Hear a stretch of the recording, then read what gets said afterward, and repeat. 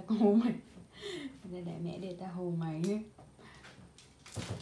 Đó. Nhân vật chính xuất hiện. Trời ơi, cái này thúi quá, phải đi dọn nó mới được. Đĩ này. Suốt ngày đi hù gái.